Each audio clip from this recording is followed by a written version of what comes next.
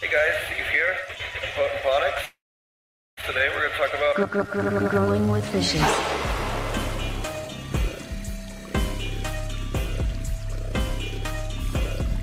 Growing with fishes.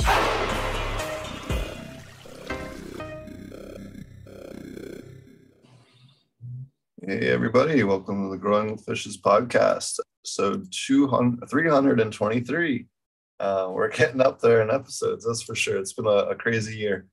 This week we have a really awesome Thai grower named Bubba Fats. How's it going? It's going great, man. Thanks a lot for having me on today, man. I've been waiting for this opportunity for a while now. Oh yeah, we got some video of his farm and stuff to show you guys, and all kinds of good stuff to go over today. Thanks a lot for joining us. If you guys haven't checked out the show before, be sure to hit the like and subscribe. I wanted to also, quick housekeeping note here before we get started.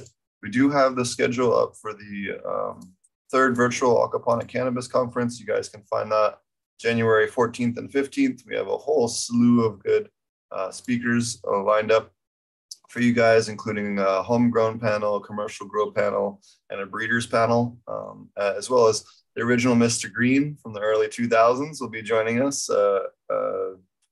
Yeah, it'll be a lot of fun having him on. Breeder Steve, Matt Powers, you guys have seen him on the show.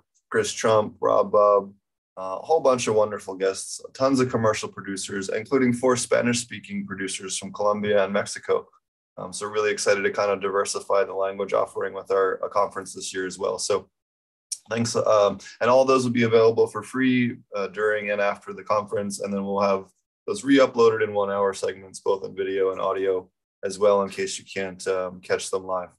And you can find out both of last year's on the playlist for Virtual Aquaponic Cannabis Conference on my YouTube channel, Potent Phonics, or on SoundCloud, YouTube, iTunes, Spotify. We're on everything for all of the conferences from last year and the year before. Alrighty. I had a wonderful chance to tour this gentleman's facility up in Chiang Mai-ish area. And if you haven't checked him out already, be sure to check out Bubba Fats OG on Instagram. And thanks a lot for joining us today. You want to tell us a little bit about yourself and what you got going on up there in Chiang Mai? Yeah, Chiang Mai, the farm we have going out in Chiang Mai, we just got into this beautiful piece of property. We've got about more or less 10 acres total on site. And we just got into this property on October 1st. We got into this property with I don't know, we might have had 40 or 50 moms under a 1.44, a 1.2 by 1.2 square meter, 4x4, under one light on October 1st. And we've had to, we got into the property October 1st, we're sitting towards the end of December now, and we've been able to basically take that, one light and expand it rapidly into, I don't know, I'd say we have total canopy space right now about half an acre. And this was taken a couple of weeks back. Things, as you know, plants grow, and this whole area is just, it's just a beautiful garden right now. We've had to go really, really fast in this, really almost like NorCal style, where you just, you get your plot of land, you get it cleared out, you get bags, you get pots, you get whatever you can, fill it with soil and get it out there. I understand this is our first year. We've only had this garden going this year. So we still need some work to get it established on the long-term, the long-term scale of things. But it's really, it's coming together. We're expanding fast. We're bringing on more farms, more farmers at the moment. We're trying to get really the professionals of the industry out here, and we're trying to build farms around them as well. We understand where this is going and how big the potential of the cannabis industry can be here. So with the OG Canico, we're going full force right now, and just and growing big.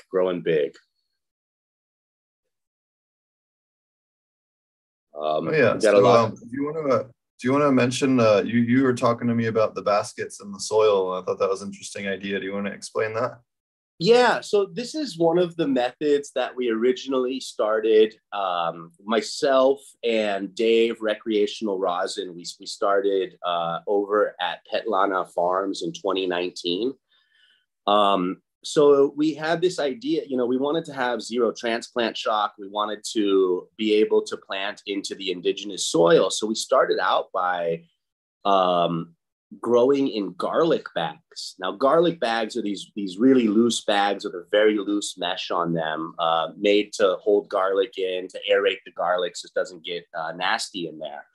So we started out filling those bags with soil, planting into those, and just taking those bags and sticking them right into the natural soil. And there was no transplant shock. The roots just grew right out of the bags, and we had massive plants in Petlana. A problem that we had with that, which we didn't really look, again, we were trying to go fast. The garlic bags aren't necessarily UV protected there. So over the course of the grow, they get brittle, and you end up getting little bits of plastic into your soil. So with that, we came back and we were looking at these hard plastic baskets that are UV treated. So we started planting into those, and then so we veg in one area, and these beds are set up so that we can just take them and set them right inside the bed. The roots grow out. Again, no transplant shock, no issues with them moving locations, and they came out. They came out great, and it's a great way. It's something that I as far as our next rounds go, I basically just want to pop those baskets right out of the bed. Throw a little bit of amendments in the hole and pop a new basket right down into the bed, so we can keep that same cycle going. So yeah, that's the what we're doing with the baskets, and we're actually doing it with the big baskets now too, the 26-inch baskets, which are probably like a 40-gallon, 50-gallon pot. We're going to be putting those into the ground as well, and giving them some extra elbow room there. So what are you doing for soil mix here? I know we've resorted to just mixing our own because we couldn't find any that we liked. What are you guys doing for your soil solutions? Okay, that's a great question. I've been working with soil out here for quite a while, trying to create my own blends and whatnot. And I actually have my own brand of soil through Maruchu Busan out here called Baba Fat Sumo Soil. That is not currently being used in the mix here because that's a higher end soil with a higher end price. This soil here, I talked with Magnus from Best Garden State, Longan Kadupon. He lives out in Nakhon Pathom, and this guy's, he's great when as far as soil goes, and we've been working on some things for years. And he came up with the soil mix, a base soil mix, which worked out to be 30% compost, 30% worm castings, and 30% topsoil, or 33%. That's good mix. Pretty much, exactly. And then with that, I added about 40% aeration to that. And, using pumice over perlite. So we used pumice, chopped cocoa, and charred rice husks to add to the aeration for the soil. It worked out great. In that first year sort of mentality, I wish I had a little bit more aeration to the soil. It's holding water a little bit in the beds. And I know that that's going to sort of sort itself out as soon as the soil gets established, as soon as roots get established in the soil, it's going to sort itself out. But, it's working really well so far. Well, that's great. What kind of, are you doing any other organic inputs as far as feeding, or what I know you do a lot of natural farming stuff. Are you using any natural farming inputs at all, or anything like that? I wish I could say yes, I was at this point, due to the fact that we've kind of came in so fast with this. Come starting establishing in October. I haven't had the time to start doing some of this stuff yet. Right now, basically what I'm doing is just using Top Dress. Again, a formula that I created with Magnus at Best Garden State. I've got my own Top Dress recipes out here, which is very similar to Growilla in the States. But honestly, I think it's a little bit better. I don't know. Magnus really tried to find some really good quality, locally sourced ingredients to put in this. So we have three top dressings right now. We've got a 542, a 254, and a 010-8. That with a combination of those three and a water only method, I mean, I've been producing just amazing, where's my camera? Just some really, really nice cannabis with that. And again, it's a water only method. Let me see if I can't find some chunky buds to show you guys, but let's get this out there. It's water only. It's really nice. This is Fruitonium, our own strain, with Thailand Dank Squad, but it's come out great. I know that we can improve in the future, and I would like to start implementing some more of these, the KNF and all sorts of different inputs. Right now, we are doing the good old-fashioned compost teas. And not only are we doing that, we're actually taking some of our top dressings and taking some of the top dressings and putting it into the compost tea mix as well, just to get those initial dissolved solids out of there. I know it's not huge NPK ratings on that first thing, but it's there. There is a presence of it there, and the plants are loving it. I mean, we're having great health across the board. I'm not seeing any real macro or micronutrient deficiency problems. I'm seeing there's a few plants out there that do have some mobile deficiencies, but nothing serious. And it's the plants right now. They just started showing some towards, they're in week 4.5 of flower. They're 20 more days they'll be cutting. So, I mean, we do start seeing some nitrogen loss at that time in some plants, but nothing that's going to be detrimental to the plants at all. And really, we're seeing it in about 2 to 3% of the plants in the field. That's awesome. What cultivars are you growing? You were just touching on a couple of them. What are some of the other cultivars? You have quite a few. You're like me. You got all kinds of shit popped now. Yeah. Well, again, being in sort of a rushed position in the beginning, I basically went to everybody that I knew in the country, everybody that I knew had farms that were clean farms, decent growers. I took cuts from everybody. I popped seeds from Chris. I popped seeds from everybody. So, I mean, we're running at the moment, total on the farm between our indoor and our outdoor, we've probably got about 90 different cultivars out there. And not all of them are going to make the cut. But, they're working really well. We've got a whole line. It's funny. We've got a whole line of Ethos genetics that I got from one of my friend's greenhouses. That was just, it was beautiful. I went in there and I asked him, I'm like, what do you got in here? And he's like, I got Ethos. And I was like, excellent, man. Like, are the plants labeled? He goes, oh, no. And I'm like, oh, shit. They were all in veg, beautiful plants, but nothing was labeled. So I ripped out, I don't know, I took a bunch of cuts off of that. So we've got 20 unnamed Ethos strains right now that we're looking at. And, we might have to rename because we have no clue what the hell they are. But some of the stuff that I really like working with right now, I mean, I have a lemon diesel that's out in the field right now that I wish I had the entire field full of this lemon diesel. Beautiful work. That's a beautiful plant.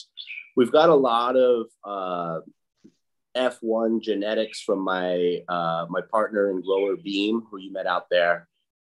He has a lot of stuff, a lot of biscotti crossed with like pink lemonade, and he's got a couple pink lemonade crosses out there that are doing very well, and we didn't expect them to do so well outdoors, but they're just flourishing. Like they're doing great.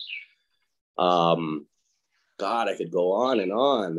Pink haze, God, peach sherbet. I've got a lot of, like, from my own personal stash, I brought a lot of the SF. I have some SFVs out there. I got a lot of OGs going. A lot of different variations of OG, Fire, True. And, you know, I've got a lot of diesel as well that we're currently propagating right now. There wasn't a whole lot of it in the field, but I don't know, coming from NorCal, man, I love my gas, man. I love the OGs and the sours. Being in the game for, you know, as long as I have been, and I don't even know a lot of these new strains that are coming out that are these new names, but we've got a bunch of Gushers crosses that we were gifted from the, God, I can't even remember the name of the seed bank, but we were gifted a lot of great crosses and stuff out there. So I don't know. It's just a big mixing pot right now. Got a pheno hunt in the beginning to figure out what's going to stick in your microclimate, you know? And you know, it's so funny out here because the microclimates change so rapidly out here. And they, you know, year by year, it's different. You know, I've been studying the seasons out here, and this year is very similar to last year, where we had later rains, we had a later cold season, which I think is going to translate into a prolonged cold season and a push off of the rains maybe until late April. I've got my fingers crossed, hoping I can still get that March, April harvest off without any real rains and without the heat going crazy before we start getting into foxtail season and re-veg season. Yeah, I know. We're trying to pull off our pheno hunt flower run in that same time period, so I feel your pain. Yeah, because I mean, really, between October and March, you can grow any strain under the sun. You can grow the most mold ridden strain, something that's just finicky as hell. You can normally grow those strains between, you know, October, November, and March. You know, I've grown a lot of everything out here, and never had any real problems with it in that time period. Outside of that is where we get into, you know, more issues. Yeah, and then you get the crazy heat and humidity all the time, right? Yeah, exactly.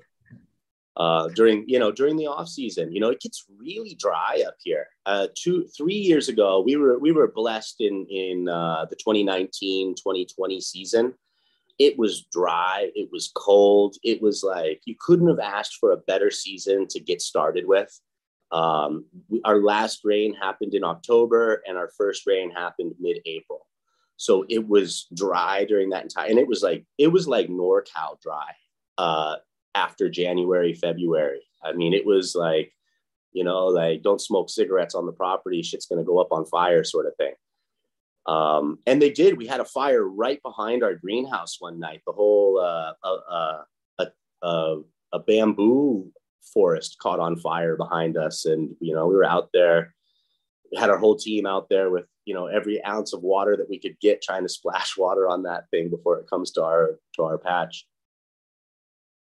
Yeah, that's gnarly. What have been some of your? I know you got quite a bit of experience growing here in Thailand. What have been some of the better cultivars that you've worked with out here? And then what has been? I guess we'll do that question first, and then I gotta follow up on that.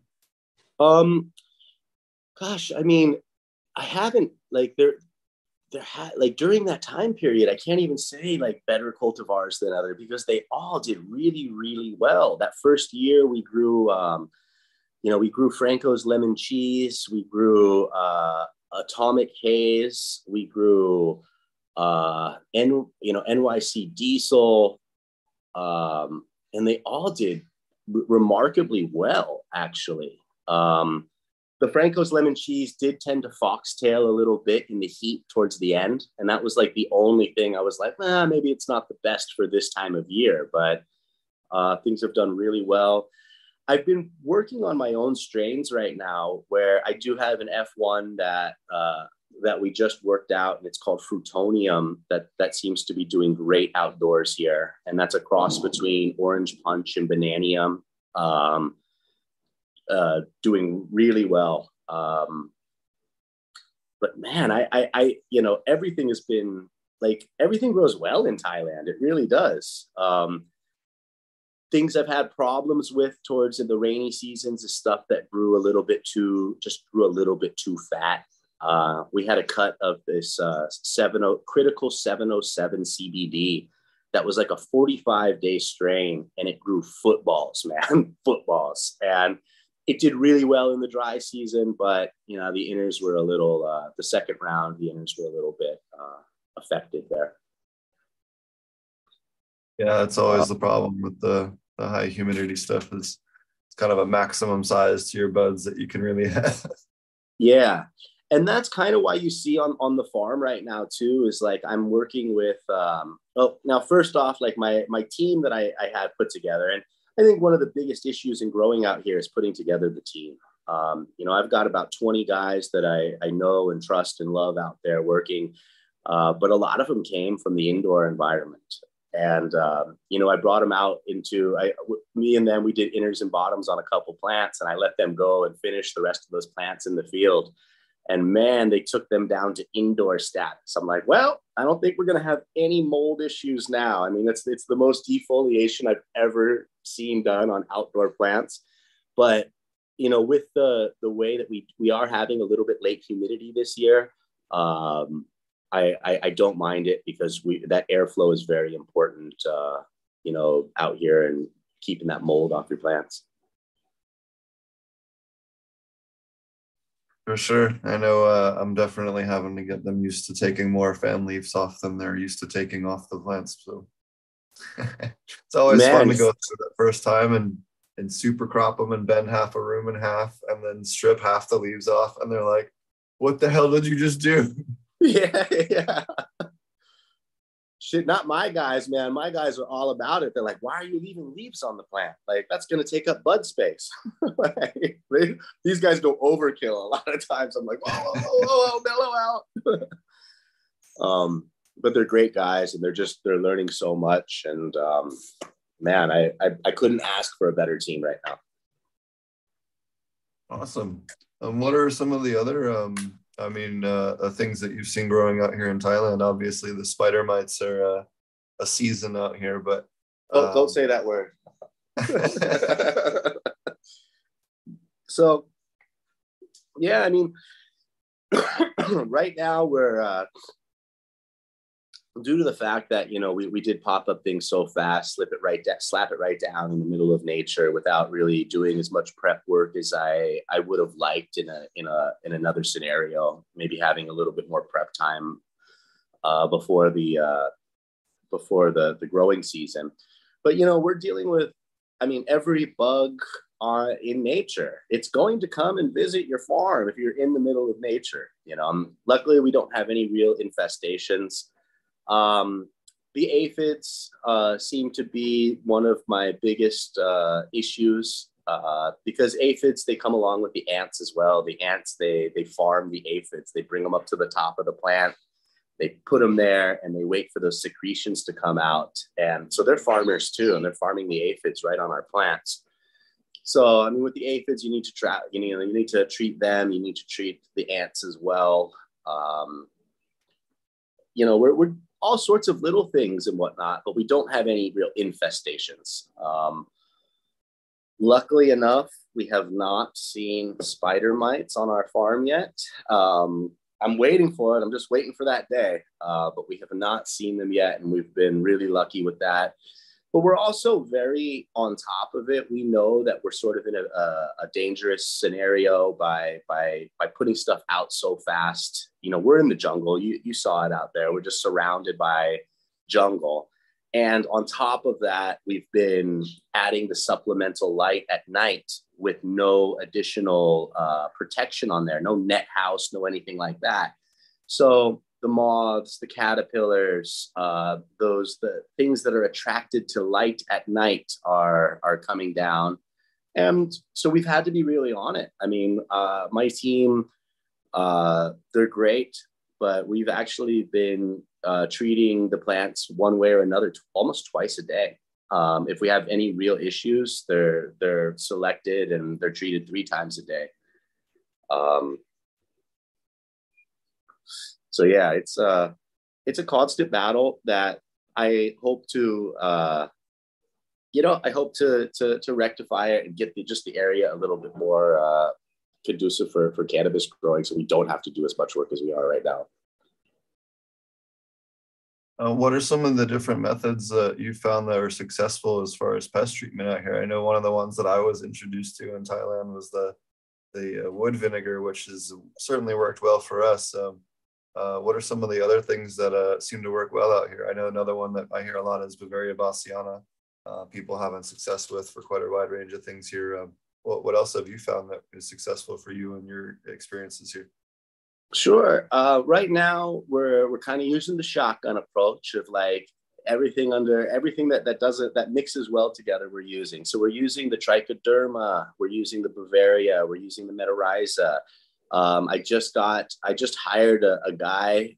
Just solely his sole purpose is to make the IPMO. Like I got him down there. We got him sitting down doing like and that should be coming up in like the next 2 weeks. We should have like a first batch ready on that. The wood vinegar. Yeah, we're using a combination of a lot of those, or we're using a combination of all of that stuff, and just hitting it constantly. There's some other things that are in the regiment as well that I just can't remember off the top of my head. This is why we have a PhD horticulturalist as our main IPM person right now. And she comes out with a bunch of stuff. I'm like, yeah, is it safe? Yeah, all right, let's give it a shot. The hardest part I've noticed is strictly finding some of the stuff here. Like trying to find Iceria fumiceraceae has been like all but impossible for us to find here, which is like a really common thing in the States. So some of that stuff's been a little bit tricky, but that seems to be the hardest part about pest control here is finding everything that you need. Yeah, and there was nothing here for a while. Like, and once the cannabis scene started catching on, we started seeing a lot more of these products be able to hit the market. But, growing out here prior to legalization, like it was very, very difficult to find a lot of this stuff. Going in, using products like D-limonene, stuff like that, that was available stuff. But, it was kind of... it was definitely hit and miss in the beginnings. You couldn't find that Avid and Eagle 20 anywhere, man. No, I'm just joking. You know what I found last year in a hydro store in Georgia? A bottle of Guardian. Right? Like that is some crazy shit to find in a store, considering all the shit that happened with that product. So right. Have you seen any interesting inputs? I know there's lots of different things that people do out here in Thailand, even maybe stuff that you haven't used, but you heard of lots of other Thai people using. I know we often hear about it's basically PSB from Korean Natural Farming, but the MSG and the fish sauce, they call it juicy as well, or at least that's what Chris's wife calls it. Right. Some of the other ones. Have you heard of any other funkier or uniquely Thai inputs that from some of the people that you've worked with out here? I mean, yeah, Chris has been making up some very interesting things, like his bottling the fruit hormones and stuff there. They do use a lot of that stuff out here. I don't know. There's a lot of weird stuff that, I'm not that like sometimes I'm willing to try it. Sometimes I'm not, like the Moy Hasip, the M150 for cloning and stuff like that. Which I kind of understand, like the mentality behind that. It's super high in B vitamins. So I think like that right there and the natural melting power of M150 sort of like scores the branches, throw some B vitamins in there and they shoot roots. The question is, do you get the M150 that has the weed in it, or the one that doesn't have the weed in it? I think that's I think you got to go with the weed one, right? Right.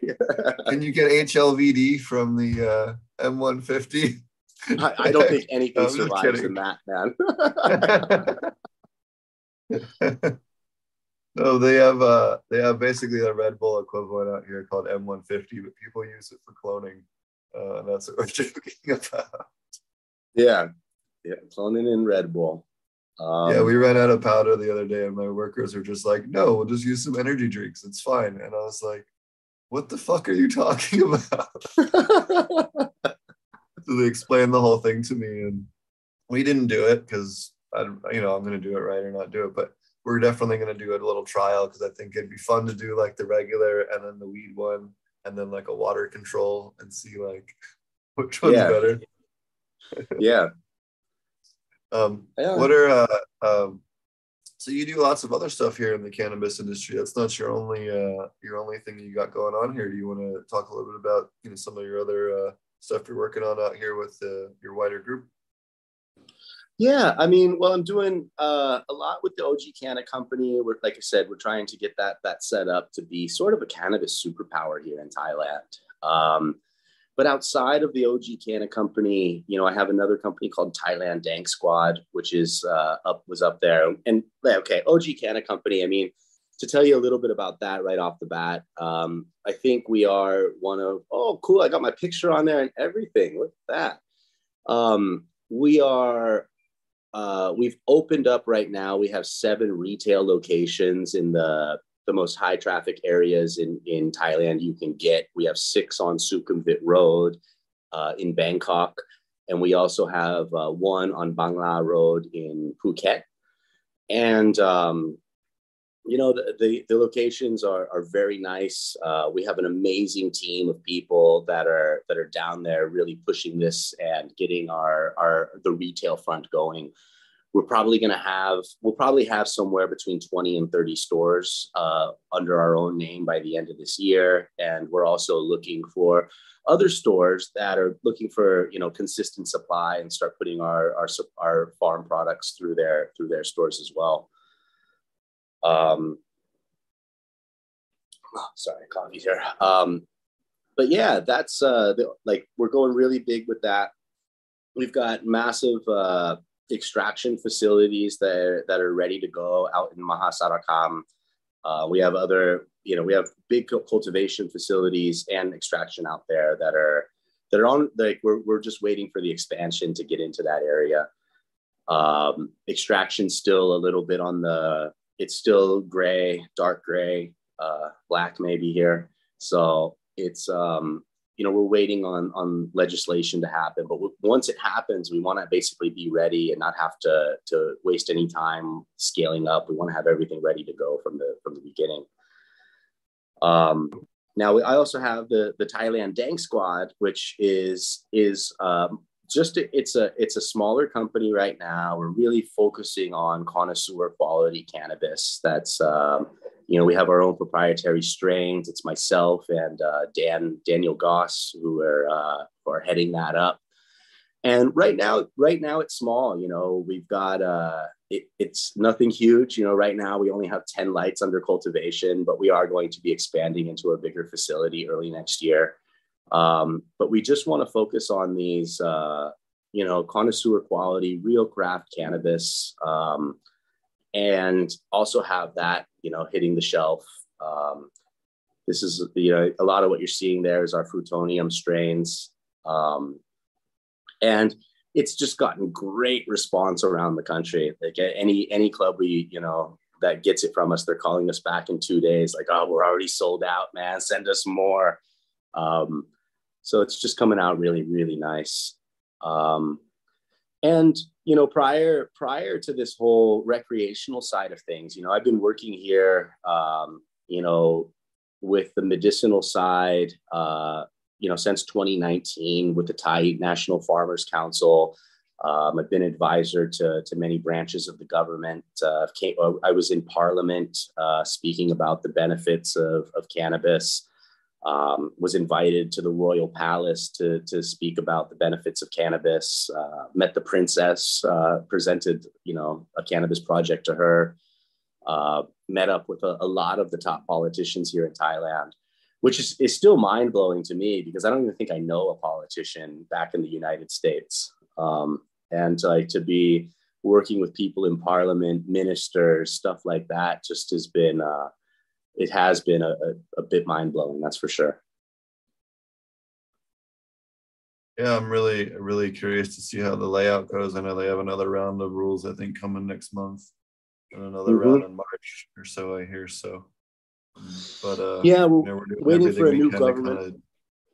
I know you're like us, where you're trying to, do kind of staying ahead of the curve on the compliance stuff because it's easier to do that than it is to play catch up. Right, exactly. So yeah, we're just doing it, full force here. It's been, I've actually never worked this hard in cannabis before in my life. I've had big ranches in the United States, all this stuff, and worked my ass off, but, trying to work, it's a very weird, I think one of the biggest issues I'm dealing with right now is taking that old school sort of cannabis mentality where, you can sit down and do $1 million deals over a table. And the only paperwork that's done is the joints that are being rolled over the course of the deal, Now bringing like the corporate aspect of cannabis and the corporate aspect of the world, sort of trying to mesh the two together has been difficult across the board, not just for myself, but almost everybody here on the ground. And I'm sure back there as well. It's been a challenge, but it's all positive. It's all moving the right direction, and there's a lot of understandings that needs to happen from both sides to make it work. Yeah, for sure. It's definitely an interesting place, especially with concentrates and edibles and everything else, because they're kind of being on hold. Kind of makes it to where you can't really fully monetize your vertical with bigger production, which is kind of frustrating. But hopefully they'll get that all straightened out next year. You can actually get a license here, but you have to sell it all through a university or through a hospital or through prescription, and it's a whole pain in the ass. So. Right. And on top of that, there's so many certifications and all this stuff that needs to happen in order to get it. And our facility out in Mahasarakam is fully licensed to produce Class 5 narcotics. We went through all that certification process over the course of the last year. Again, wasn't easy, but we're ready to do it.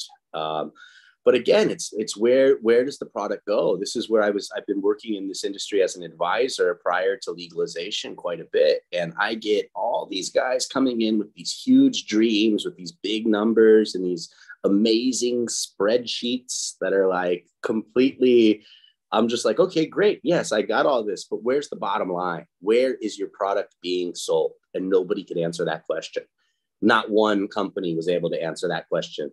Oh, well, it's being sold for 350. They're trying to say that, distillates, isolates are being sold for $10,000 a kilo here in the country, and they can sell as many kilos as they want. And we just know that's not true. You look at the way that the structure was prior to legalization. I did the math on one place, and, I can't remember all the math off the top of my head, but there was one big company here that was growing like 100 rye of CBD. And based on the laws at the time, that 100 rye of CBD was like a 40-year supply for the country. It was like they were allowing something like 1.6 milligrams or some sort of nominal amount of CBD per product. And, it just wasn't. It was like 25 milligrams. It was 75 milligrams per liter of product. And, we did the math. I'm like, okay, cool. This is a 40-year supply for the entire country off of one farm. So a lot of people lost a lot of money over that time. And I was, it was really sad to see because people, they didn't want to hear the truth. They wanted to hear like, okay, how can we make money? How can we make money? And I mean, hundreds of millions of dollars were lost in this over the course of the last couple of years. Yeah, I know it's kind of interesting that flower, they, you know, legally they could export it to, or depending on what the Thai side is like, but legally you could import that to the United States and sell it as smokable CBD flower and at least have some kind of way for it. But the market there, so US went from like 65,000 registered licenses for CBD farming to like less than 2,000 this year. So there's definitely going to be a, you know, increase in smokable CBD flower price with that kind of change in production. That's going to be you know, not negligible.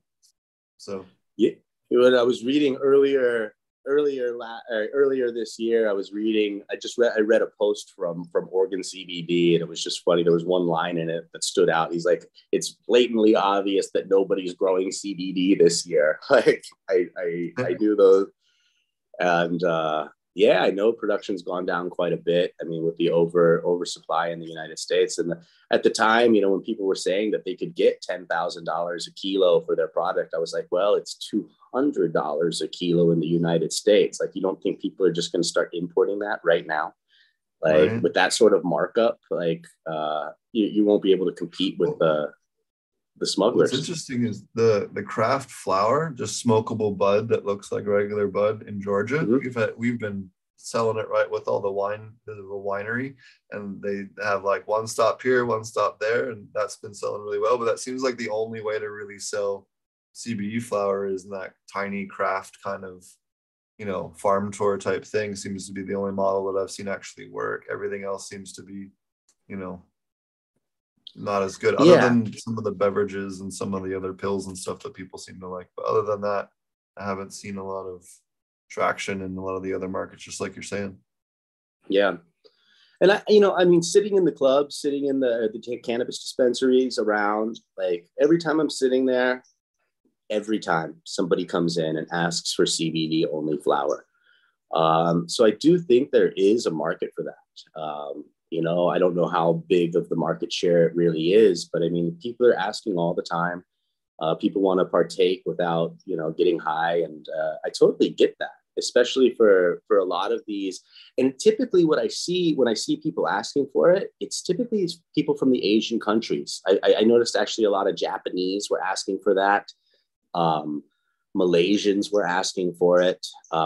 In Malaysia, actually, which is on the southern border to Thailand, cannabis is still, you know, very much illegal, even though they've talked about it. But, you know, there's some dispensaries in Hat Yai that everybody comes across the border. You know, they get all stoned and go back. But Malaysia is actually starting to drug test people as they go back in. And if they have cannabis in their system, they're getting hit for it. I don't know how deep the penalties are, but I know it's not nice. Yeah, that's no fun. Also, I know they have a little bit of political issues over there next door that it's not the safest place to go and smoke and be comfortable down there. Right. Yeah. But I've seen that, you know, how has that been affecting some of the neighboring, you know, country? I haven't even thought about that, but has that been a big issue with neighboring countries being kind of upset about what's going on here in Thailand? Or I haven't really heard much about that in the news. But I mean, I don't think we're going to hear much flack from Cambodia, Laos, or Burma. But I think, you know, there's definitely a focus on what's happening here in Thailand. There's even a huge movement in Malaysia to try to get the legalization going. But despite whatever political issues they're having right now, there is a movement for it. I think, I mean, I don't know, maybe I'm just an optimist here, but I think people are really pushing for Thailand to make this work out so that they can adapt this same concept into their own countries. You know, Laos has actually had a lot of freedom with cannabis for a long time. You know, I've been going up to Laos for a while, and cannabis has been readily available for a long time, and even really good quality cannabis prior to legalization in Thailand. I mean, I went up there to a bar just looking for a little bit of local smoke just to get me through the end of the night, and the guy started bringing out like He's like, he's got all sorts of jars. He's like, what do you want? I was like, holy crap, I wasn't ready for this. So it's been pretty liberal there for a while. It's been fairly liberal in Cambodia as well. But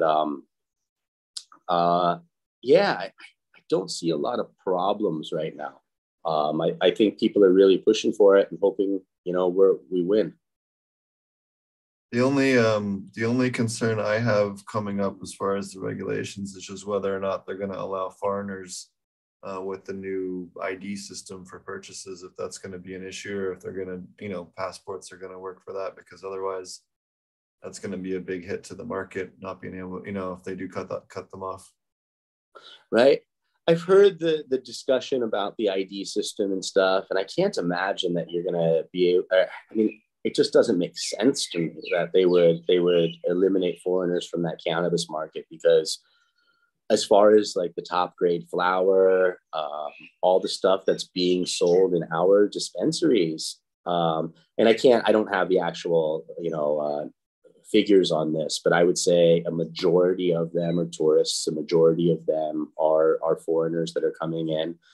I can't imagine that the motorcycle taxi driver is going to have enough money to buy like a gram of the latest and greatest exotic that was put out by a craft grower.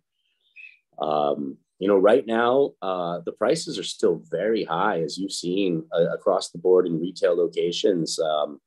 They're starting to come down a little bit, but we're still looking at anywhere from, I don't know, I'd say $10 a gram on the outdoor to $35 a gram for high quality indoor. It's still being sold on a daily basis here. And yeah, the prices are still very high. They are starting to drop across the board though. I mean, I work with the procurement departments for our farms. And since June 9th, that gave people enough time to establish their farms, get them going, get the right genetics in, and all of them are starting to come down right now. So prices are dropping across the board. We also have M joining us. What's up, M? Hey. Good morning, gentlemen. I had to obviously jump on and join the party with the OG legend of Thailand, Bubba Fat. So, yeah, I'm not going to try to talk too much because I know he's got a fairly lengthy story with lots of cool things to say. But if I can chime in and get him to talk about some of the things that I thought was really cool about him, I'll do that. But otherwise, keep talking, bro. Yeah, go for it. But yeah, man, I'm super glad that you're with us here, M, bro, because like M was a big part of like M really helped us out in the beginning too. I met M for the first time in Buriram Festival in 2019, where I did this big. It was April 2019. Yeah, 4/20 2019.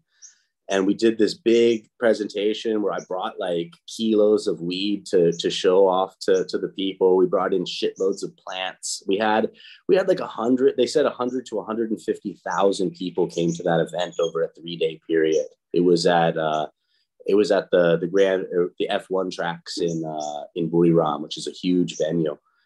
And I met M there. We were rolling up 420 joints so that we could hand them out to the crowd in the concert, and everyone could blaze up. And man, I met M there.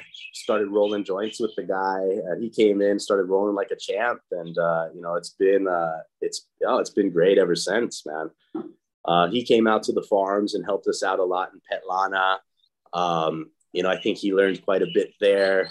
And then I went out to his farms, and man, I just learned so much out there at his farms in Buriram that it was one of the most educational days that I had in the cannabis industry here in Thailand, across the board, looking at his successes and also looking at some of the experiments that him and his team did that God, I was thinking about him in my head. I was just glad somebody tried him, and I think he's talking about the Valley of the Males there that we mentioned before.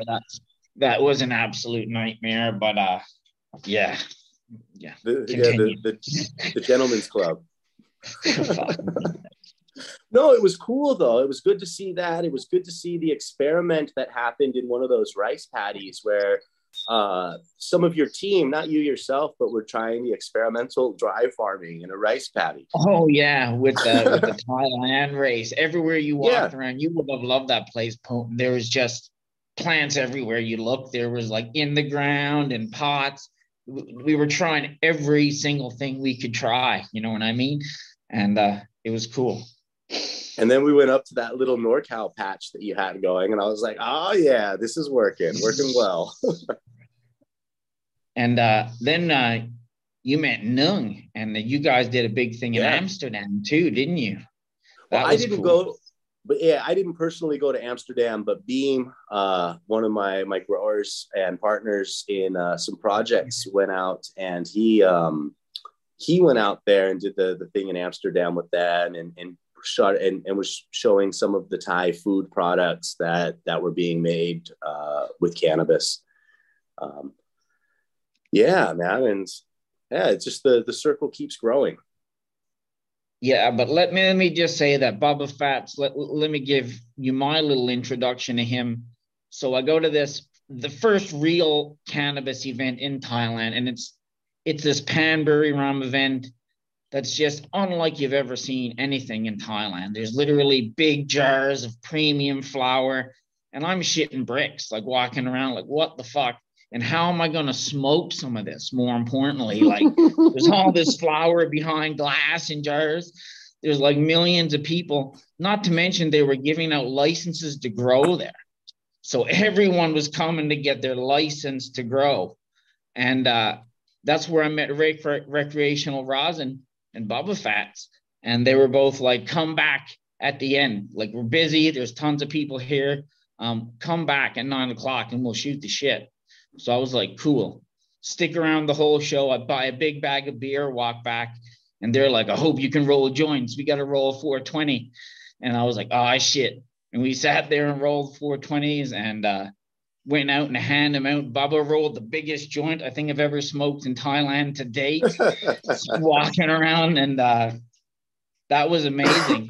And then I met him again in Bangkok, and he took me out for a night on the town that literally ends up with me not remembering anything. And then he took me up to Patlana and gave me the opportunity to work there next to the Thai Farmers Council, him and Recreational Rosin. And like I said, I learned heaps up there, from like compost tea to more especially the techniques to grow in Thailand. He really gave me the foundation to understanding like what's needed to grow outside in Thailand. And you know, his knowledge about growing in Thailand, the industry here, the people he knows, there's literally, I think, at the top of the pyramid, it all comes to Bubba Fats at some point. So yeah, hats off.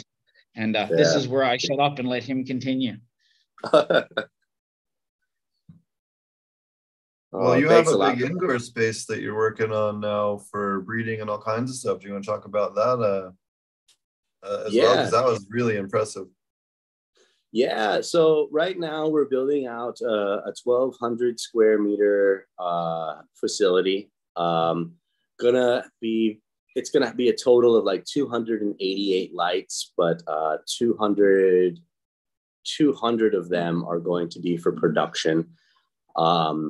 And we have some smaller rooms set aside where we are going to be focusing on breeding experiments. I've got 36 lights, 3 12-light rooms that are going to be set up for experimental genetics, experimental grow techniques, lights and whatnot as well. It's because I'm still, very much old school when it comes to the farming. I got to go with what I know works. And I know like so much has came along as far as LED production.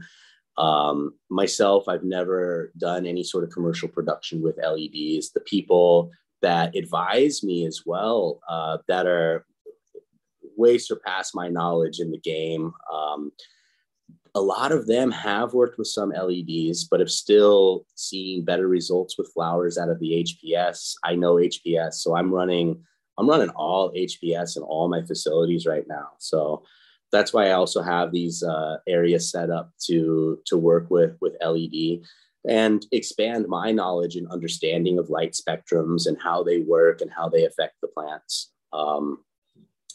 That's, you know, that's a big thing because, yeah, I mean, across the board, I hear people like, I think I was talking with you and some other people at a festival a couple of weeks ago in Chiang Mai saying that in Colorado, they're going to be stopping all HPS production in Colorado, which doesn't necessarily make sense to me 100%. And that's because of my lack of knowledge of lighting, I guess. But I mean, isn't a watt a watt? Isn't like right now in California, I do believe there's a rebate program. So they'll replace, the state will replace all your HPS lighting with LEDs.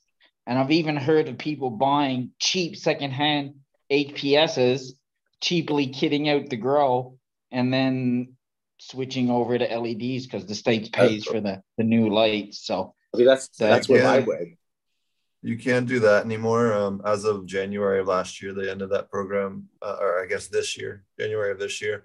Also, this is the first year where they banned all HIDs and grows in California, so you can't have HIDs anymore. In California too? In California, yeah. Wow. That's going to happen in more and more states. You're going to see that, you know, kind of be required because you can grow with 630 watts or 600 watts, or, you know, for what you can for 1,000. So it's a lot less on the grid. So okay, I mean, but that's what it comes down to. Because think about it, like a lot of these infrastructures are not designed for a whole bunch of fucking commercial facilities that are all pulling a megawatt or, you know, 3/4 of a megawatt. You know, the grid's not made for that, right? They just can't handle that sudden huge increase in power draw. We see the same issues like Puerto Rico had that problem. Jamaica had that problem when they came online. Zimbabwe, we had to just rely on our own power grid because, you know, we only had power between 11 p.m. and 5 a.m. So a lot of these newer countries or newer things, their power grid simply can't handle, you know, increasing the total draw by, you know, 30% suddenly.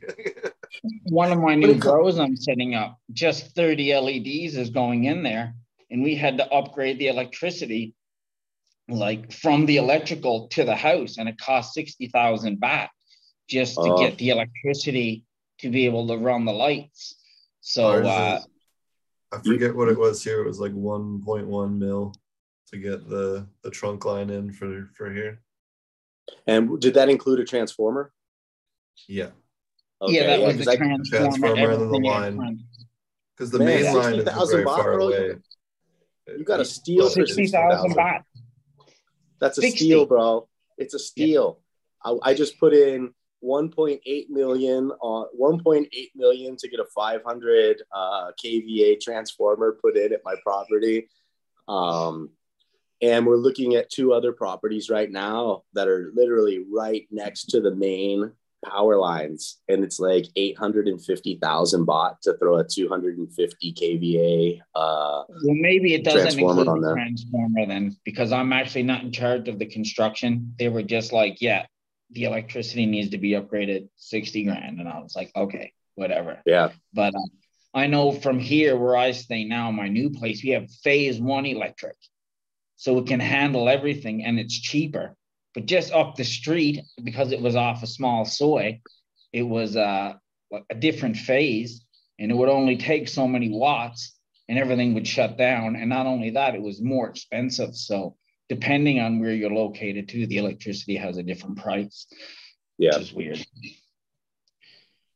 Yeah. It's and a lot of people don't understand. I mean, this is, you know, with LED or HPS, like in my understandings of things, and my, you know, when it comes down to the square footage or square meters of your room, I mean, if you're using 10 1,000 watt LEDs, is it not the same power consumption as 10 1,000 watt HIDs or HPS? Yeah, we have a little bit more air conditioning on it, but I think we save in the dehumidification factors because I haven't had to run DHUs. I've got DHUs in my rooms. I haven't had to run them. I mean, shit, I need to add humidifiers sometimes because it's just too damn dry. So I don't know. when it comes down to that. But a lot of people here don't understand the actual power consumptions. And it was a huge learning curve for myself as well. You know, when it comes to running, it's a lot different than running, you know, an 8-lighter in your basement than running, you know, a 200, 300 light facility. I've never actually had to deal with the power aspect of this in the past. I've always came into warehouse facilities or something that was already set up. So it's been a huge learning curve for me as well. But I imagine a lot of transformers exploding over the course of the next year. Oh yeah. The best though, if you can get it in the States, and we did this on one facility I was working at, if you can get the gas turbine, they have natural gas or propane turbines, those are tits for generators, because they also have hot and cold water that comes out. So you can use them for climate controlling the facility. So you can basically do in-floor heating and cooling for the facility off of the generator that you're also getting power from. So you can really tweak a bigger facility out real quickly in terms of climate control. Once you get the right thermal switches set up on the floor, it's fucking great. Right. Yeah, that sounds really interesting. I'd need to redesign my entire facility, but maybe on the next one. I was going to ask you, what are you running for your gas lamp for keeping everything in veg? What do you mean? What am I running? So for instance, for our veg greenhouses, we're running them on for an hour at 9, an hour at midnight, an hour at 3 a.m. to break the night up. What are you running for your light schedule to keep everything in veg? Running it all night long. So originally, I'm just running it all night long. I've got the power out there, but originally I was just doing the solar LED spotlights, and that's what I ran out at Petlana. That's also what I'm running out here. Basically, I just turn them on at 8 o'clock every night and let the battery run out. The battery runs out 3, 4, 5 in the morning. And it's enough to keep it going keep everything in veg. I've also got a couple HPS lights out there that I just threw them out there. I threw like the HPS lights that they use at the stadiums and stuff out there just to add to it, because initially I was just using the LEDs and they all grew up really tall. And the plants in the middle, I had some plants go into flower in the middle. They didn't have quite enough light exposure at night. We also have Chris here. What's up, Chris? Canatai Seeds. What's cracking, y'all? Hey, bro. What's going on, man? What is up, bro? Nice shirt. Yeah, huh? Oh, shit. Right on. Well, have you had any other challenges here growing in Thailand aside from what we mentioned? Any other freak things or anything other things that you've had happen out here in Thailand in terms of grow experiences or weird stuff you found that you're just like, man, I didn't like, I don't know, funky insects or beetles or caterpillars or anything? I mean, everything. Every single time I find one, I'm like, what the fuck is that? Like, I don't know. Amen. Yeah, I mean, bugs have been a constant issue, but you know, we're on top of it at the moment. You know, I've had in the past. I lost a room to aphids one time. I just lost 8 lights to aphids, and no matter what I did in that damn room, I just couldn't do it. But I mean, it doesn't matter where you are anywhere in the world. If you get that into it, sometimes it just happens. Hey, Bab, I have a question, bro. You get any funk from rain at all, ever?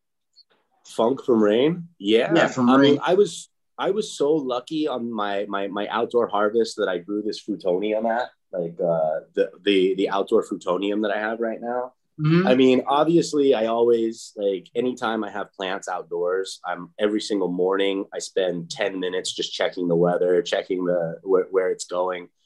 I saw a storm coming in. I cut my harvest. I cut 80% of my plants before the storm hit. The last 20% of the plants, like, yeah, bro, I got hit. You know, there was some there was some, there was some mold issues, obviously, that moisture. But yeah, I mean, mold issues coming with the rain, but again, that's anywhere in the world. That's why I try to flower only in these dry seasons. But I'm gonna, like, next year, I'm gonna be really pushing it. I built up 5 Mendo hoops, man, and I've got about 800 square meters under hoops right now. So I'm gonna push that for the rainy season as well, and pull tarps and go straight Mendo style to see what I can do. Hell yeah. What about like vegetative stage, not just flower, but like vegetative, any kind of funk on the leaves from the rain, like any kind of bacteria? I mean, okay, so first off, the plants and veg that I had, like, they absolutely loved the rain. Like, yeah, mine too. Rainy season. Yeah, they just love it. You do end up with, like, I did end up with some septoria, stuff like that, that came through. Yeah. And I actually talked with Steve a little bit, and he's like, just do this and that, no problem. But the septoria, it wasn't bad. It wasn't detrimental to anything in there. Okay. Cleaned it out a little bit. I did, what I thought. I tried to treat it with some trichoderma, stuff like that, and it was fine. Like, it was present on some plants, but it didn't really hurt anything in the long run. That's what I was wondering, if you get that stuff up there also from the rain. That's what I was wondering, because M got it in Bullion and I got it here, and it wasn't that bad. I mean, some plants were worse than others, but they pushed through it now. But I was just wondering, just curious, because it's crazy. Sometimes they love the rain. Other than that, if you don't get anything, they love it. When they're veg, the rain's great. Yeah. Like, the plants were never happier than when it was raining and stuff like that. Yep. They loved it, and I loved it too, because I didn't have to water. I feel you. That's funny. So what have you seen in the Thai stuff out here? I noticed most of it seems to be limonene dominant. The rest of it seems to be mango. And then every now and then I find something special or different, like chocolate or something else. But what have you found with the Thai stuff as far as profiles? I think the majority of what I find out here is that hazy Jack smell. That's what I find most on most of them. I really like when I find those limonene dominant Thai strains. I think those are the ones that really, like, those are the ones that I like. Those are the ones that I'd like to preserve. But there has been, like, so the first year in Petlana, that's where we grew, I don't know, man, there had to have been 20, 30 different Thai strains from around the country there. And that's where I found those lemons. I found ones that smelt exactly like Jack, man. It was just like, and I got that from, yep. I got one of those. It's full Jack. Yep.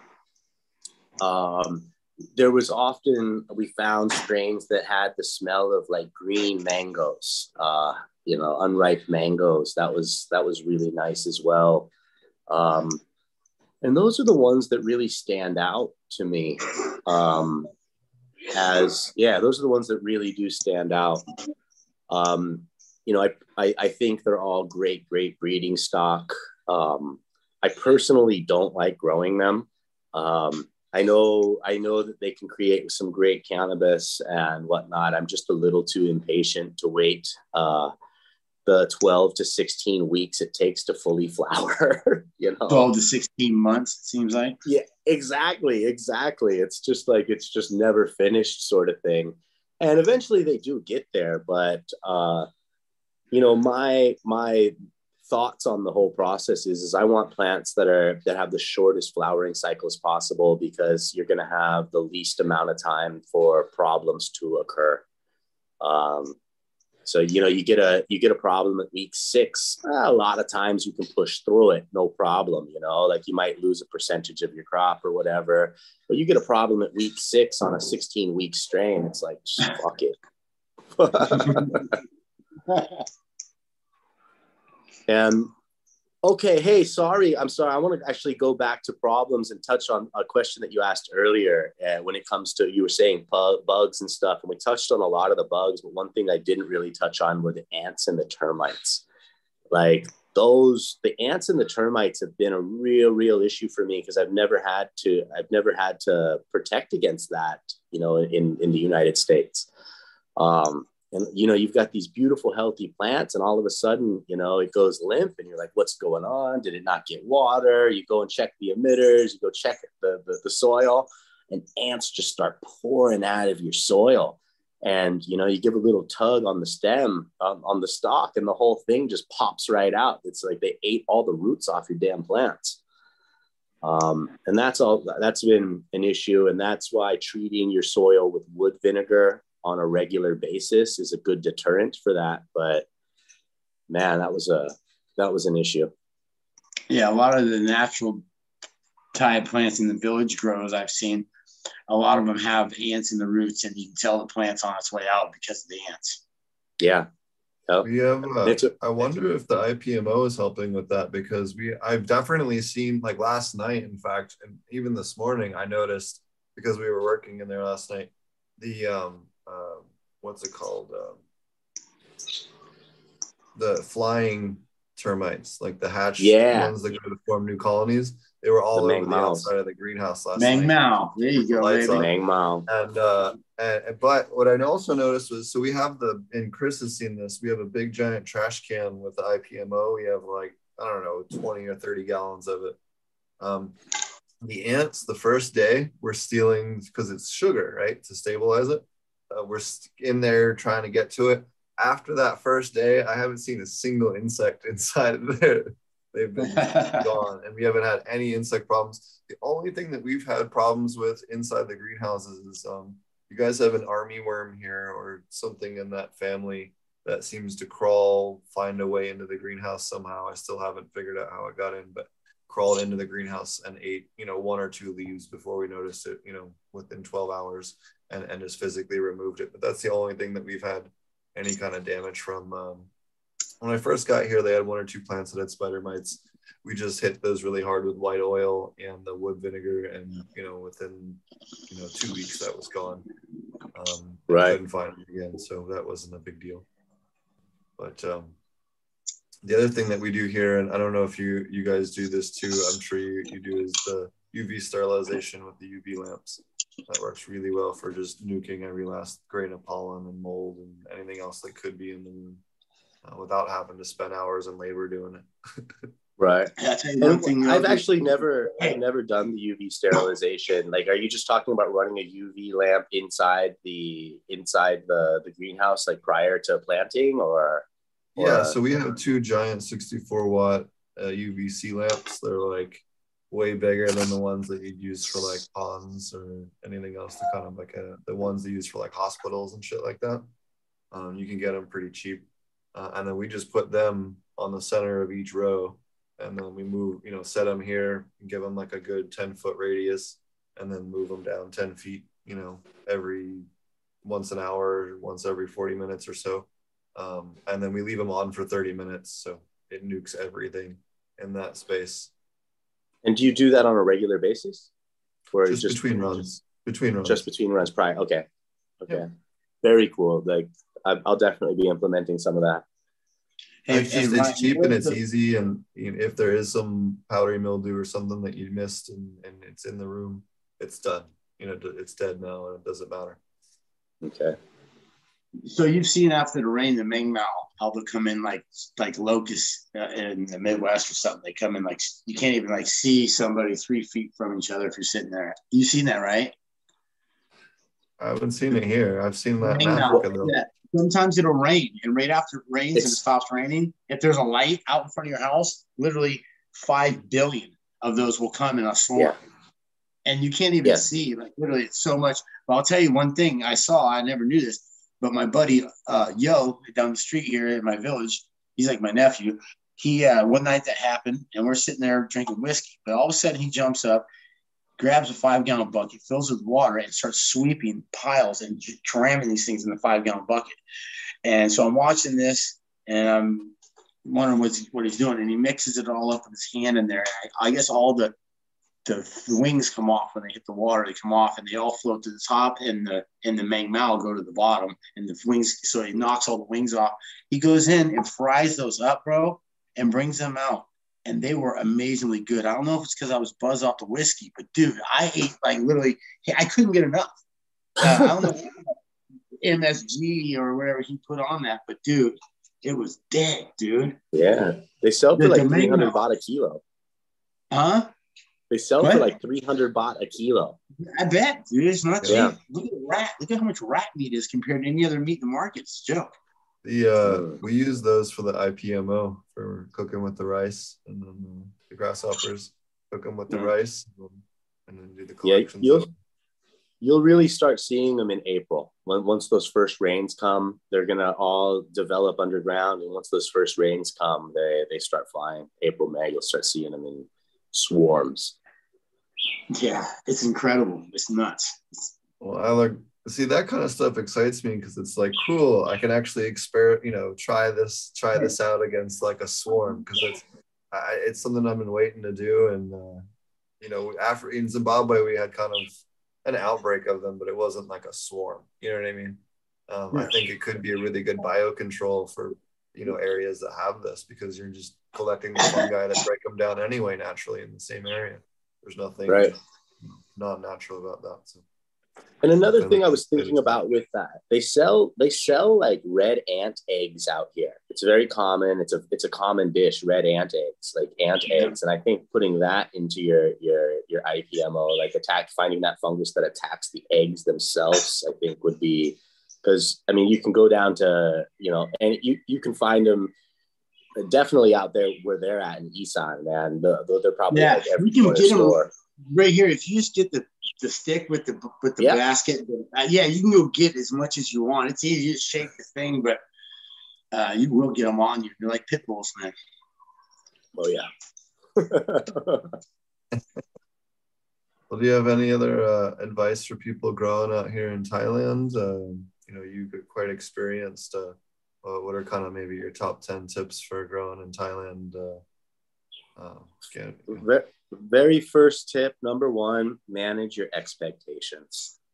This is like no other place in the world when it comes to growing. And yes, the climates are very conducive to growing, but we're in our own world out here. Manage your expectations when it comes to putting your grows together, putting your farms together, getting your teams together.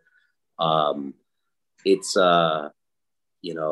scale accordingly, because I see a lot of people coming in trying to go too big too fast, and they fall flat on their face. And I've seen a couple big companies from around the world already do this. So yeah, manage your expectations across the board. And really, look at the markets for where your stuff is going. At this point right now, there's a tsunami of flower about to hit the markets right now. So really you have to understand where your market is before you even put a plant in the ground. I mean, if you're just growing for yourself and your buddies, that's great, but if you're actually trying to go onto the commercial side of things, manage your expectations, because I hear this isn't the field of dreams. If you grow it, they will buy it. No, it's not necessarily that, because right now, again, I'm part of the procurement departments on our stores, and we're seeing a lot of garbage hit the locally grown garbage just hit the stores right now, that we can't buy it. Nobody can buy it. You're never going to sell it. And you can't extract it because that's not legal either right now. So start small, find out where your market is, and build into that. You're going to be going through a lot of trial and errors across the board. Prepare for that. You're going to be working with different inputs. Some stuff's going to work. Some stuff's not going to work. I've had some big issues. I just ordered a bunch of rock wool from China, man. And this was the nastiest rock wool I've ever seen in my life. Killed 500 plants with it. And I mean, we flushed it for days. We couldn't get the pH down, anything. And finally got the pH to where I thought it was okay, planted into it, and freaking boom, everything died. But I don't know, man. Shitty ass rock wall here. You just try to soak the cubes and everything just falls apart. It's nasty ass products here. I bought in soil here. You open the bag and it just stinks bad. You put a plant in it the next day, everything's fucking dead. So you really got to know your products and understand that there's no consistency. That might be good today. You go back tomorrow, that same product might be total garbage. So Thailand's got a long way to go in that regard. For sure. And like, yeah, and that's the thing about trying to manage your inputs. That's something that like finding consistent supply on your inputs is very, very important. And trying to even create a lot of them locally from around where you're at is important, because there's no giant grow depots out here. You can't just go to the store and you know, like it is around the world, or, you know, in developed cannabis industries, where you got like places that are the size of Walmart that you can go in and pick anything off the shelf. So, you know, everybody's going to go through some learning curves out here. But it's a great place. I'm not trying to deter anybody from doing it, because it can happen and it can go wonderful. Just get your team together, get your stuff going, and manage your expectations. Anybody can do it. Have you guys found a good agricultural mineral oil that you guys like yet? We've just been using the agricultural white oil. It seemed to be the only thing out here that was kind of similar to Suff Oil X or anything like that. Have you found anything that you like on that particular realm?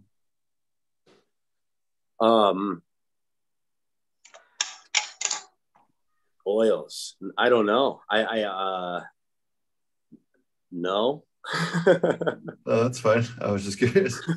Yeah, I wish I had an answer, but no, I don't think I have an answer for that. I mean, I've just been using a lot of surfactants and stuff. Like SV Biotech has decent surfactants, but it's not necessarily a mineral oil. That Agent Wedding? The Agent Wedding, yeah, from Recreational Rosin. Yeah, I've seen a lot of people post about that here in Thailand. I know you and Infamous have both used those products and are happy with them. So definitely have to try those.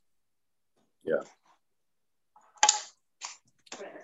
All right. Well, I don't want to take up your whole morning. I know you got quite a bit to manage there. Do you want to tell everybody how to find you here? I'll put you up on the screen. Sure, yeah. You can find me on Instagram at Baba Fats OG or Baba Fats on Facebook. Yeah, and you know, check us out if you want to see, you know, the new stuff that's coming out. Where we've got our you check us out at Thailand Dank Squad, Thailand_Dank_Squad.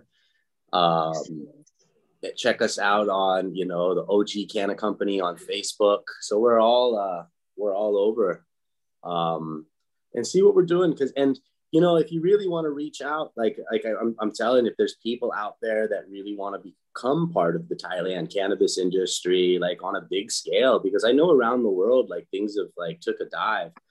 You know, we are looking at expanding our grow operations, and I'm looking for professionals right now in every field to come in and really help us out, because we do want to be a cannabis superpower. We've got a couple really good people in the mix right now, and we want to expand.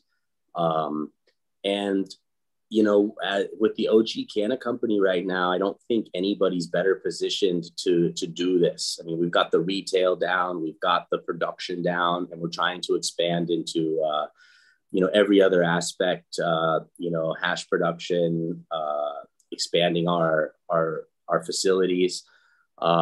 Because, you know, man, I'm only one man, and I and my skill sets are good, but they're limited, you know, and I want to work with people that have been sort of on the cutting edge of this. So if there's anybody out there, reach out, you know, hit us up on Facebook or whatever. You can hit me up on Gmail, FODcannabis at gmail.com. Awesome. Yeah, no, and I definitely had a wonderful time when we came up to visit, and certainly look forward to seeing it again in a wholly other state. And then definitely hope to have you down here at our farm down here in Petroboon sometime. I know part of your team is coming to visit here this weekend, so definitely looking forward to working with you more in the future. For sure. I told him to take lots of notes. But thank you very much for having me on today, everybody. Chris, M, really appreciate you guys. And yeah, I just want to keep pushing it, man. Awesome. Well, thank you so much for taking the time out of your day to talk to us and tell us about what you got going on. Thanks, bro. Cheers. All right, bro.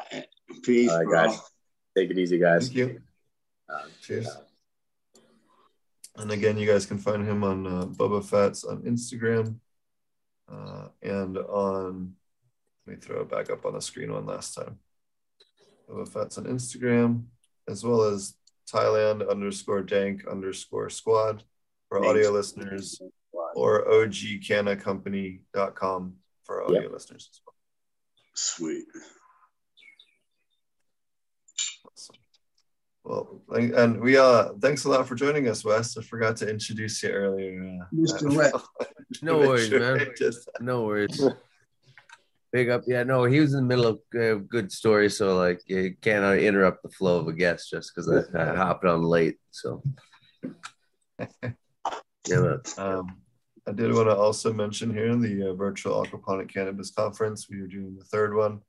We tried to do it in November, but with me moving across the planet and everything, it took a little bit longer to get the internet connection sorted here. So we're going to be doing this in January.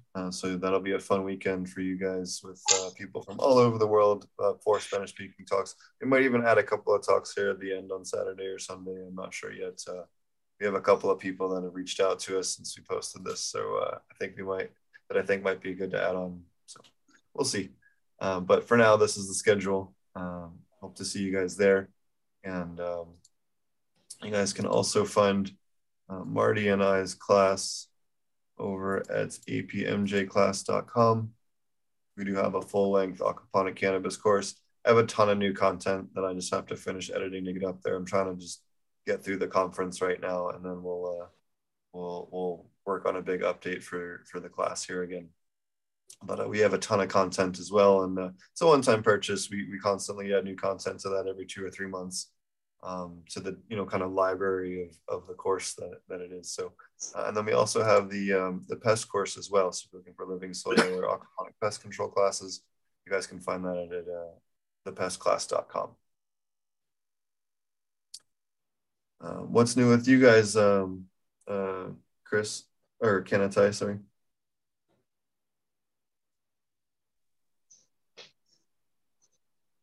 Oh, you're muted, bud.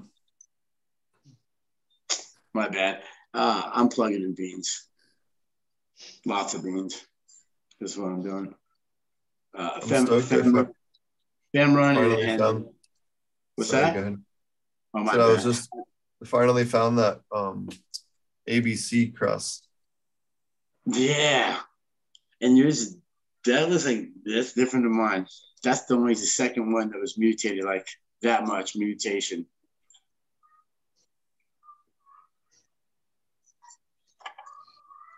Yeah. There you go. So this is that ABC leaf expression with the frilliness of the freak show. It's like a perfect split of the two. That's cool, man. That's different than the one I got. And mine grew like a bonsai. No matter what I threw at it, it's food. It did, tried to foliar. It just want to stay like a little mini thing, bonsai, literally. Awesome. Everything else good at your garden? Just popping all those new beans we talked about yesterday.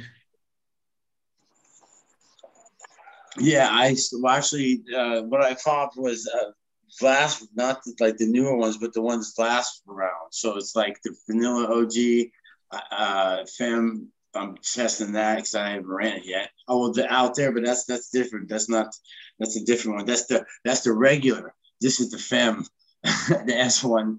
So I'm testing the S1 vanilla OG and the I'm testing some of the cherry cola auto S1 pollen from what is that? What company is that? The cherry cola Fast Buds onto Freaky Bastard and this sweet kush I had going. I call it sweet kush, something I have from home. And because I wanted to do the fast flowering, kind of like mess with that. So that's what I started. I got like 200 fem seeds started, so I got a bunch of shit to plug in. What about you, Infamous? Oh, yeah, the wife wants flour. That's why she wants flour. That's so. This is what that is. Oh, the wife wants flour. Wife gets flour, right? Right. Well, I tell you what, I've been heard this story since I've met Kanatai. The wife wants flour. It's been fucking years. The poor woman's been waiting for flour. This guy just got too many males floating around. He's a bean junkie. He just smashes everything. Everything starts out just hit one branch with this, then another branch with that. Before you know it, the whole tree smashed and she's yelling, you know. So yeah, he's heard it for like 5 years, and that 4 5 years he's heard it like the whole time. I know the story, bro, and I actually feel bad for her because I know how she likes to puff. She likes to smoke big fat joints. She's not a bong girl, and she likes to mow through those things. You know what I mean? And Kanatai's always fucking up her shit. Not only does she say like grow me some flour, but she's like, leave my shit alone, please. And he can't even do that. So I feel bad for her. I feel for her in every regard when it comes to wanting flour. I send her flour sometimes myself, being like, here's just some flour, twist something. Because I know Kanatai. I don't do no more. I swear there's no more males. Hey, she's out there trying to revert one, trying to make a male. I was going to say there's no more males, but how long till you start going ham with the STS spraying something? I stay in there though. I'll only knock on door. I made a deal. I need it too. We need. Well, time will tell. I've heard all the stories before, dude. Ponton's going to get something fired with something and blah blah blah. It's coming. Wait, you heard it first, right here. I have dedicated stuff for that now. That's legit. You heard it first. Likely story. What about you, Infamous?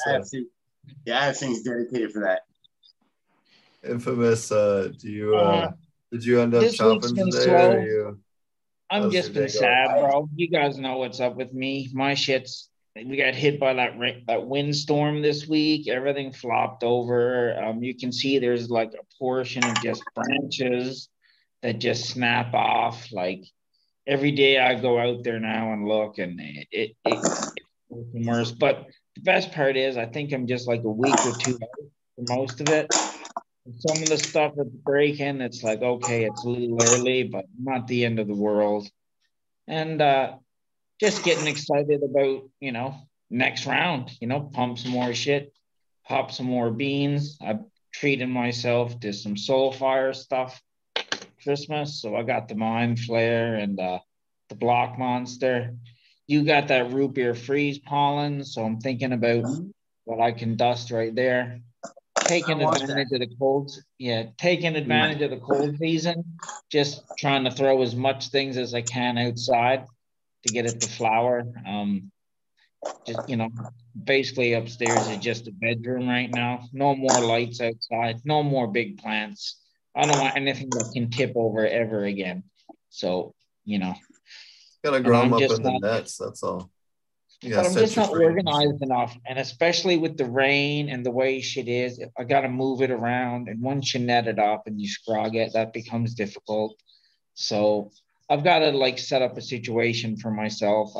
Some crypto guys hit me up yesterday and some longtime friends that want to invest some money into getting some things going. So hopefully coming up here soon, I can get my own farm without the horrors of the bad management that I had to deal with in the last place. But just trying to pop seeds, find new keepers. My first round of clones go out next week of the Humboldt Seed Company, the vanilla frosting, pineapple upside down cake, and the fortune cookies.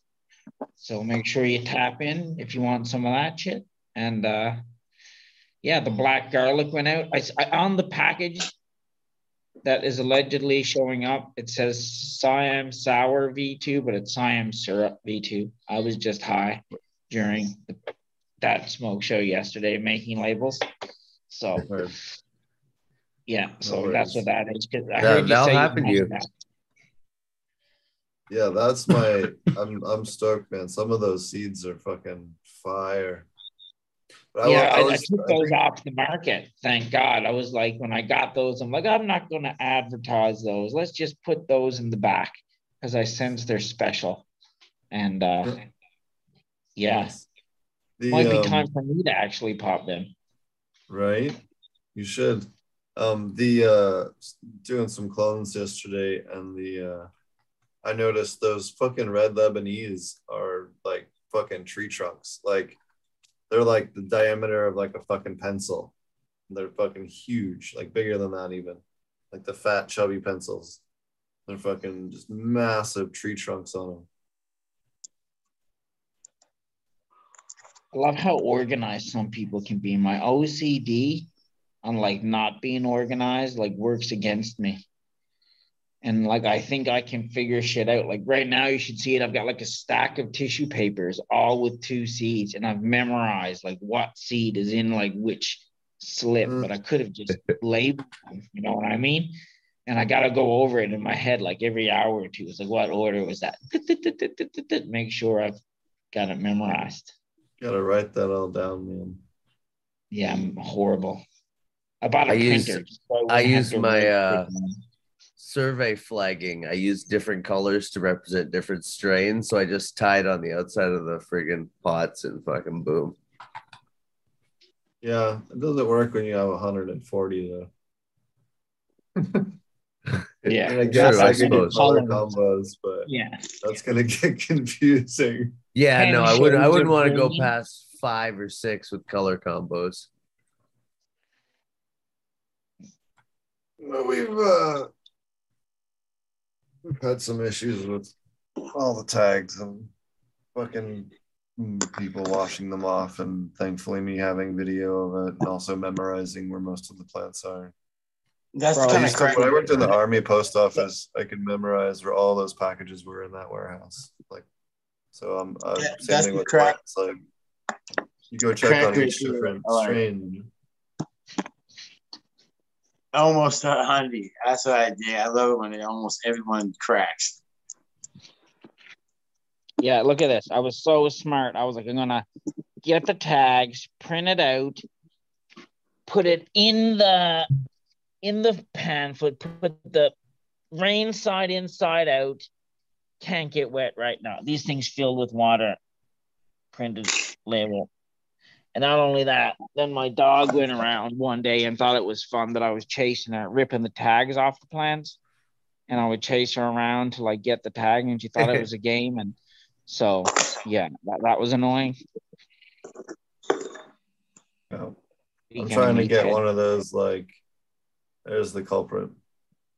We're talking about getting one of those like wristband printers, you know, like you do for metric tagging and shit in the States, but just getting like the paper wristbands to print on and putting the strains on that, and then just sticking them on the branches. I think it's going to be easier. Did Bubba Fats bounce out? Is he gone? Yeah, that's what I was wondering. He was welcome to stay. It's all right. I think we're going to wrap the show up pretty quick before too long anyway. What's new with you, Wes? Well, not much changed since yesterday. I decided to start that breeding project I was talking about, re-upping those big Sir Holy weeds. So I put a bunch of those on water today. So we're gonna do an open pollination with them, I think. That's the only thing new I got going on. But yeah. So. Nice.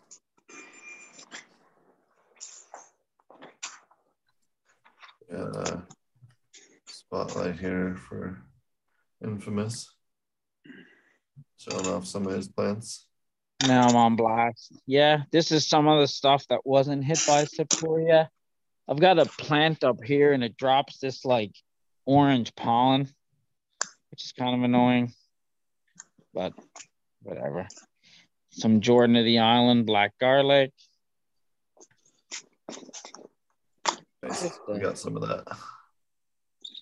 One of I've my grown that favorites. before. The red What's that pistachio. one? What's that one? Red pistachio from Hypno Seeds is actually a Thai cross, believe it or not. So that'll be interesting to see.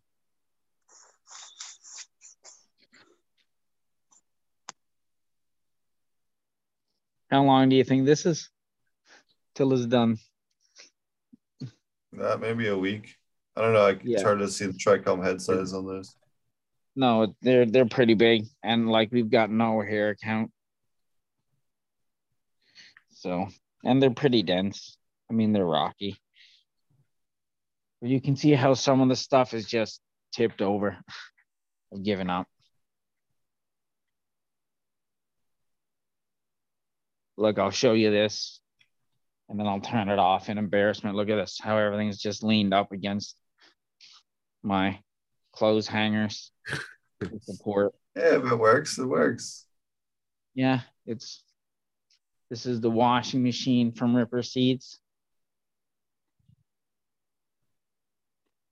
So yeah, that's my garden. So just excited about plants that haven't succumbed to septoria growing and flowering. So just focusing on them and not these. So yeah, that's what's going on with me, and just want to get those septoria plants gone and out of the way, and take the ones that aren't totally mutilated and trim them up and get some buds out of them. Like some of them are okay. Like this Tropicana cookies wasn't too affected, you know. You can feel the density isn't quite there, but it'll still produce some low end product. So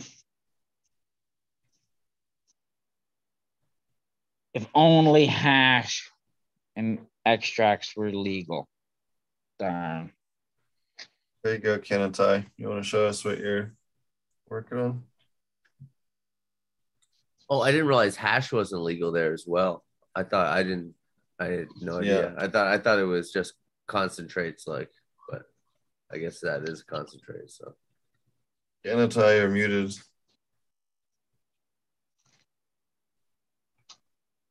You're muted. Yeah, fuck it. So you can't make bubble here either. No. Oh, that's crazy. So bubble's a no here in the kingdom. It's technically an extraction method. I'm pretty sure. I just thought they were talking like maybe alcohol or gas or shit that you can blow shit up with. That's what I didn't know. Yeah, distillate and things like that. That's what I thought. But even like butters and stuff are illegal, like for cooking and shit.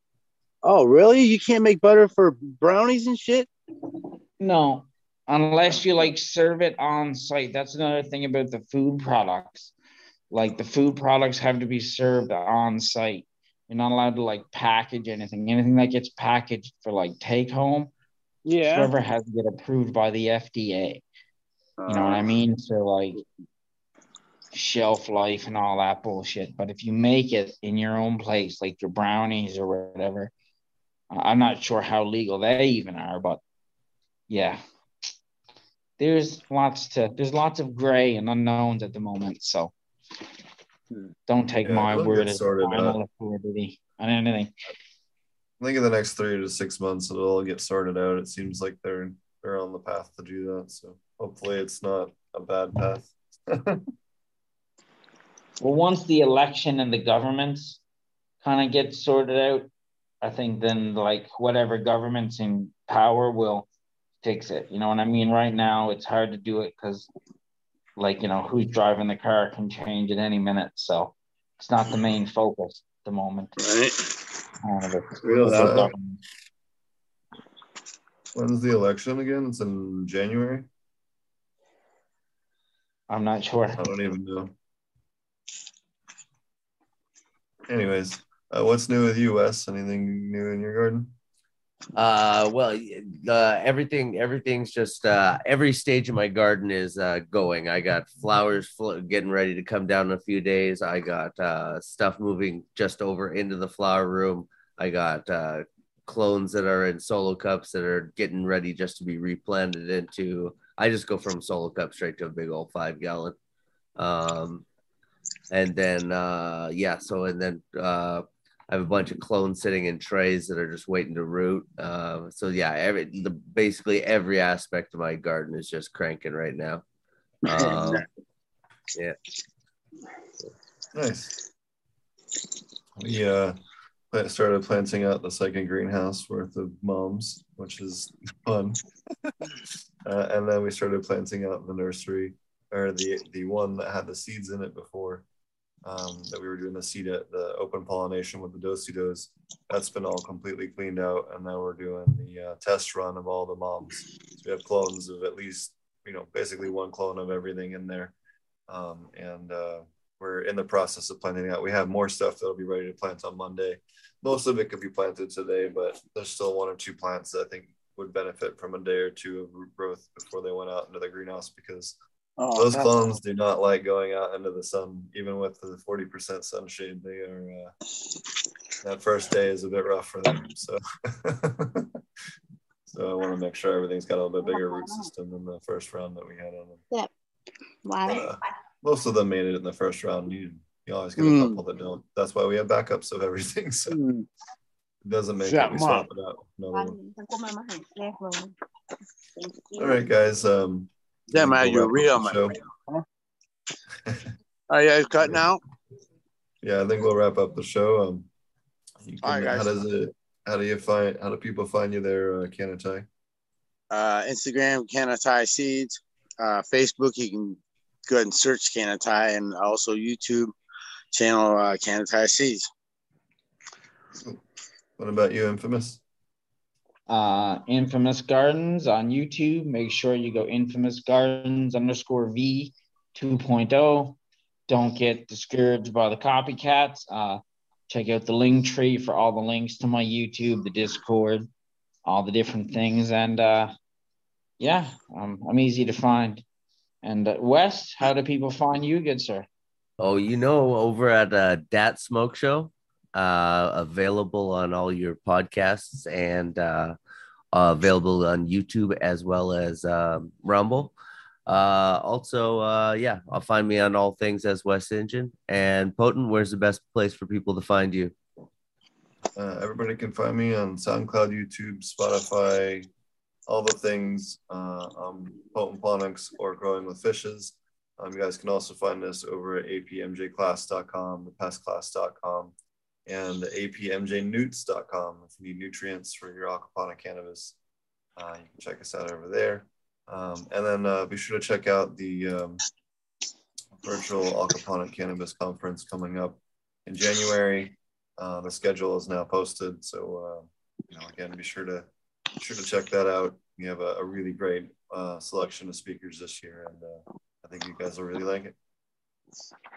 Word. Hey guys, thanks for watching. We'll be back again next week. Have a happy Christmas, and